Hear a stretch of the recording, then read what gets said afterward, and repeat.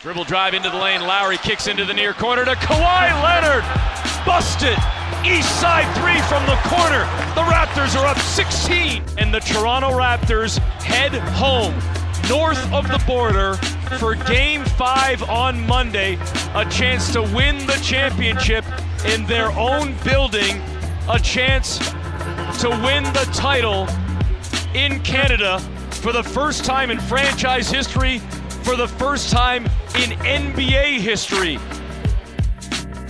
The Toronto Raptors, your Toronto Raptors, are one win away from capturing their first championship in the history of the franchise, history of the country, and this feels like a moment for the entire country. I'm Donnovan Bennett. This is Free Association, 105-92, and really, that scoreline is probably misleading. The Raptors dominated this ball game, and they are now so close from hoisting Larry O'Brien's trophy, but yet still far, because a closeout game is the toughest, and that closeout game is going to be on Sportsnet, Sportsnet 1, Sportsnet everything. Basically, we're going to have coverage for you online. We're going to have coverage for you, obviously, on this podcast, as you know, as we react to all of the games. And if there happens to be a parade, knock on wood, wherever you're listening to this, we'll have coverage of that as well.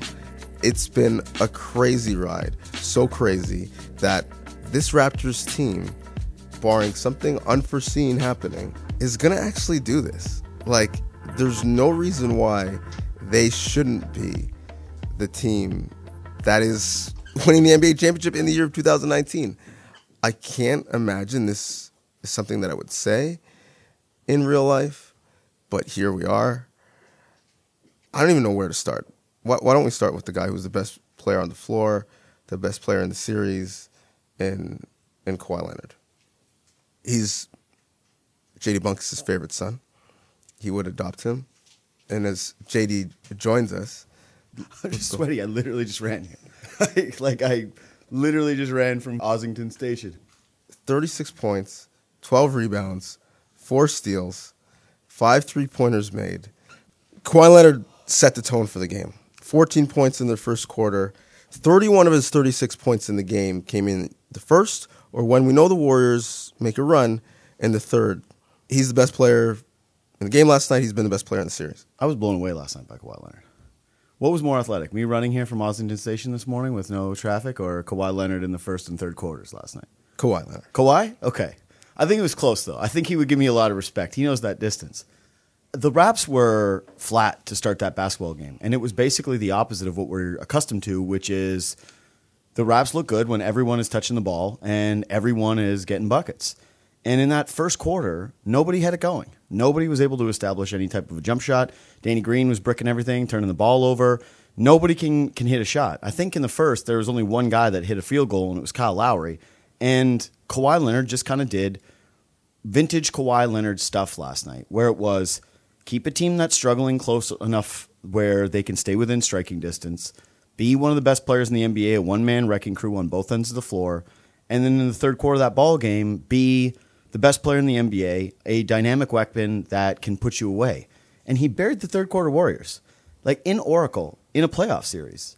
This is one of the more incredible individual runs I think we've ever seen in NBA history. Like, there's a reason why he's being compared to Michael Jordan. Well, the comparison to start by Kendrick Perkins was more stylistic than level of ability. And no, he hasn't had the career that MJ has. But if you look at the actual numbers, not just the aesthetics, but the production, this is Michael Jordan-esque. The third quarter was, like, outside of the two, what did Fred call him? In the postgame, he said, I think he came out with a couple of FU threes, and that was what changed in that ball game. Other than those two big threes, the rest of the quarter looked like Michael Jordan. Like, it was Kawhi Leonard just using his physical gifts, regardless of who his opponent was, being efficient with the basketball, not turning it over, getting to those spots for long twos that are kind of ugly shots for just about anybody in the NBA, and putting together 17 unstoppable points when the other team knows exactly what's coming at you, where he wants to get to. Gets to the rim, no problem. Gets to the free throw line, no problem. Gets to those spots for the long twos, no problem. Like, when he's in that mode, He's unstoppable. You're helpless. You feel completely overwhelmed. And that was, I think, what opponents used to feel with Michael Jordan. And I could imagine being a fan of the Warriors last night and watching him and just thinking, what are you supposed to do? You're throwing Klay Thompson at him. You're throwing Andre Iguodala at him. You're throwing Draymond Green at him. And he's not turning the ball over, and he's scoring on every shot. It's pure helplessness. The Warriors seemed helpless. They seemed actually rattled. Like the team that was more composed last night throughout the series has been Toronto, and we weren't sure if the finals lights were going to be too bright for the Raptors. But I think it's actually important to point out, look at the guys on this team. Danny Green, Kawhi Leonard, Marc Gasol. Those guys have been through a lot of battles, not only in the playoffs, but in the West against this Warriors team.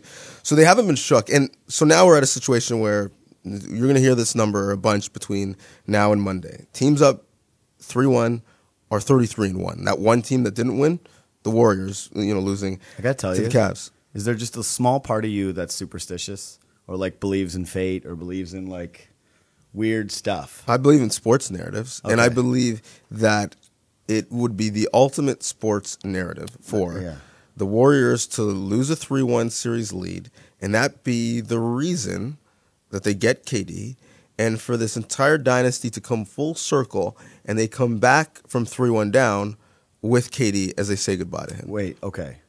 Two things. One, do you think KD is coming back? And two, don't you think it's the better sports narrative at this point, though, for Kawhi Leonard, who now we're calling I was going to say the resurrection of MJ, but that's just way too much. But for him to be the guy who ended the Heat big three with the Finals MVP, and then ended the Warriors dynasty with Kevin Durant with another Finals MVP. Like, what's the better narrative to you? Warriors comeback or Kawhi ends two dynasties? Warriors comeback. Yeah? I think it's Kawhi two dynasties. Because it's just like his arc of being someone who was outside of the NBA last year and kind of vilified, right? Like the season was super busy, and so it kind of fell a little bit by the wayside. But no one sided with Kawhi Leonard in that story. Everyone sided with Popovich and the Spurs, and that he wasn't actually hurt, and that why would those veterans speak up if Kawhi wasn't ready to go? And look at Kawhi Leonard. He's at a Dodgers game. How could he be at a Dodgers game if he's so hurt? He misses the season. He forces his way out of town. He seems to be this mercurial guy. He has this guy who's this mysterious figure, Uncle Dennis, running the show. And he goes to Toronto. And what's the first report? That he doesn't even want to be in Toronto, that he doesn't want to play ball, that this was all a calculated attempt to get to Los Angeles. He goes through a regular season where he works his way back to health. And then he goes into a finals or into a playoffs where he knocks off a weak Orlando team. But then he just about single-handedly body bags a Philadelphia 76ers team with basically 5 All-Stars, puts them in the grave, has that epic shot in Game 4, has an iconic moment with the rim bounce. Then he goes into the Milwaukee series. They fall down 0-2. He puts the team on his back in a Game 3 performance where he goes into double overtime and he's basically hobbled, and he still gets that done. And the big key adjustment of the series is Kawhi Leonard, slowing down Giannis Antetokounmpo, the eventual league MVP, just basically grinding him and that Bucks offense that was so efficient throughout a regular season to a halt, ripping off 4 straight games. Then he goes to the Golden State Warriors, and even with them being banged up, puts together a Game 4 that puts them basically a boot on their throat. And where does he do it? In their most iconic quarter. Is it Jalen Rose that says the third quarter Warriors are the 31st team in the NBA? It is. He kills the Warriors in Oracle, maybe ends their last game there with a 17-point third quarter where he just about did everything. And in violent fashion. There was nothing quiet about Kawhi Leonard last night. Like, we always define his game as quiet. We always define his streaks as quiet. And last night he was just loud. And he put his, I think, signature, like that was him just signing the bottom of a job well done. Like, I know they got one more game, but he's flipping through the pages. He's putting his initials in all the corners. And then the final page, he gets to it, and it's just that full-blown signature. I can't remember an individual quite like this. Not in recent vintage where it was just one guy carrying a team to a finals that was essentially hired as a mercenary and doing it with this much efficiency, effectiveness, power, and ability. And he's got one more game to go from immortal to heroic figure in the city, regardless of what he decides to do on July 1. The number is 33-1. When you're up 3-1 in the finals, only one team's lost. The Raptors now won 3 straight road playoff games, so even if they lose Game 5, they should feel confident going back to Oracle, and I love the fact that they just shut Oracle down. Love it. Embodied the Warriors, and then sang them off the court. They've outscored the Warriors in 13 of 16 quarters. They're 5-1 against Golden State. They're the first team to win 3 straight games in Oracle in the Kerr era. They are taking down a dynasty, not just Kawhi. Them as a team, and that's why Game 5, if they're able to get it done, is going to feel like a celebration of 24 years of somewhat misery, but also loyalty, and a celebration of a cast of characters that was literally thrown together over the last 365 days. The best NBA team of this year. Like, there's no parallel for this Raptors team, right? Like how the way Masai Ujiri has built it.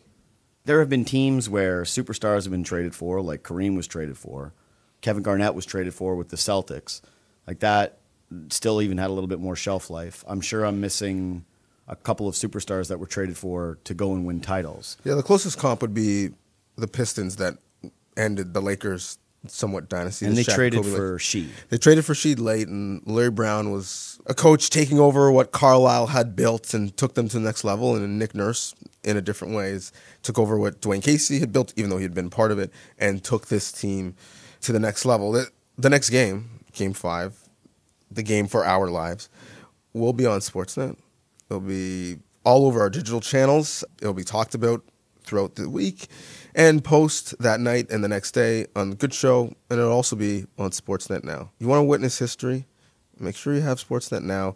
Whether you're dancing in the streets afterwards, whether you're chilling in the many, many, many Jurassic Parks that have cropped up across the country, or if you're out of country, Sportsnet Now is going to allow you to watch and rewatch history on Monday night, because I think they got it done Monday night. Isn't that amazing to you, the watch party? Like, I knew Mississauga would show out. I knew other places in Canada would bandwagon on this team. But when they showed that screenshot of Regina with just the full lot, that was a moment for me. Like, that was a holy crap. Look at all the people in Regina that have gathered together in a public space. Look at all the people that are here for this. Yeah, I mean, listen, it's the worst hidden secret in the country that there's been a massive basketball fan base that has been underserved and disrespected, and now this is their time to shine. This is their time for them to flex, and I'm all for it, which is why I hope they get it done on home soil so they can really, really have a party, not just on Monday, but on Wednesday. But either way, we'll be talking to you. Thanks for listening. This is Free Association.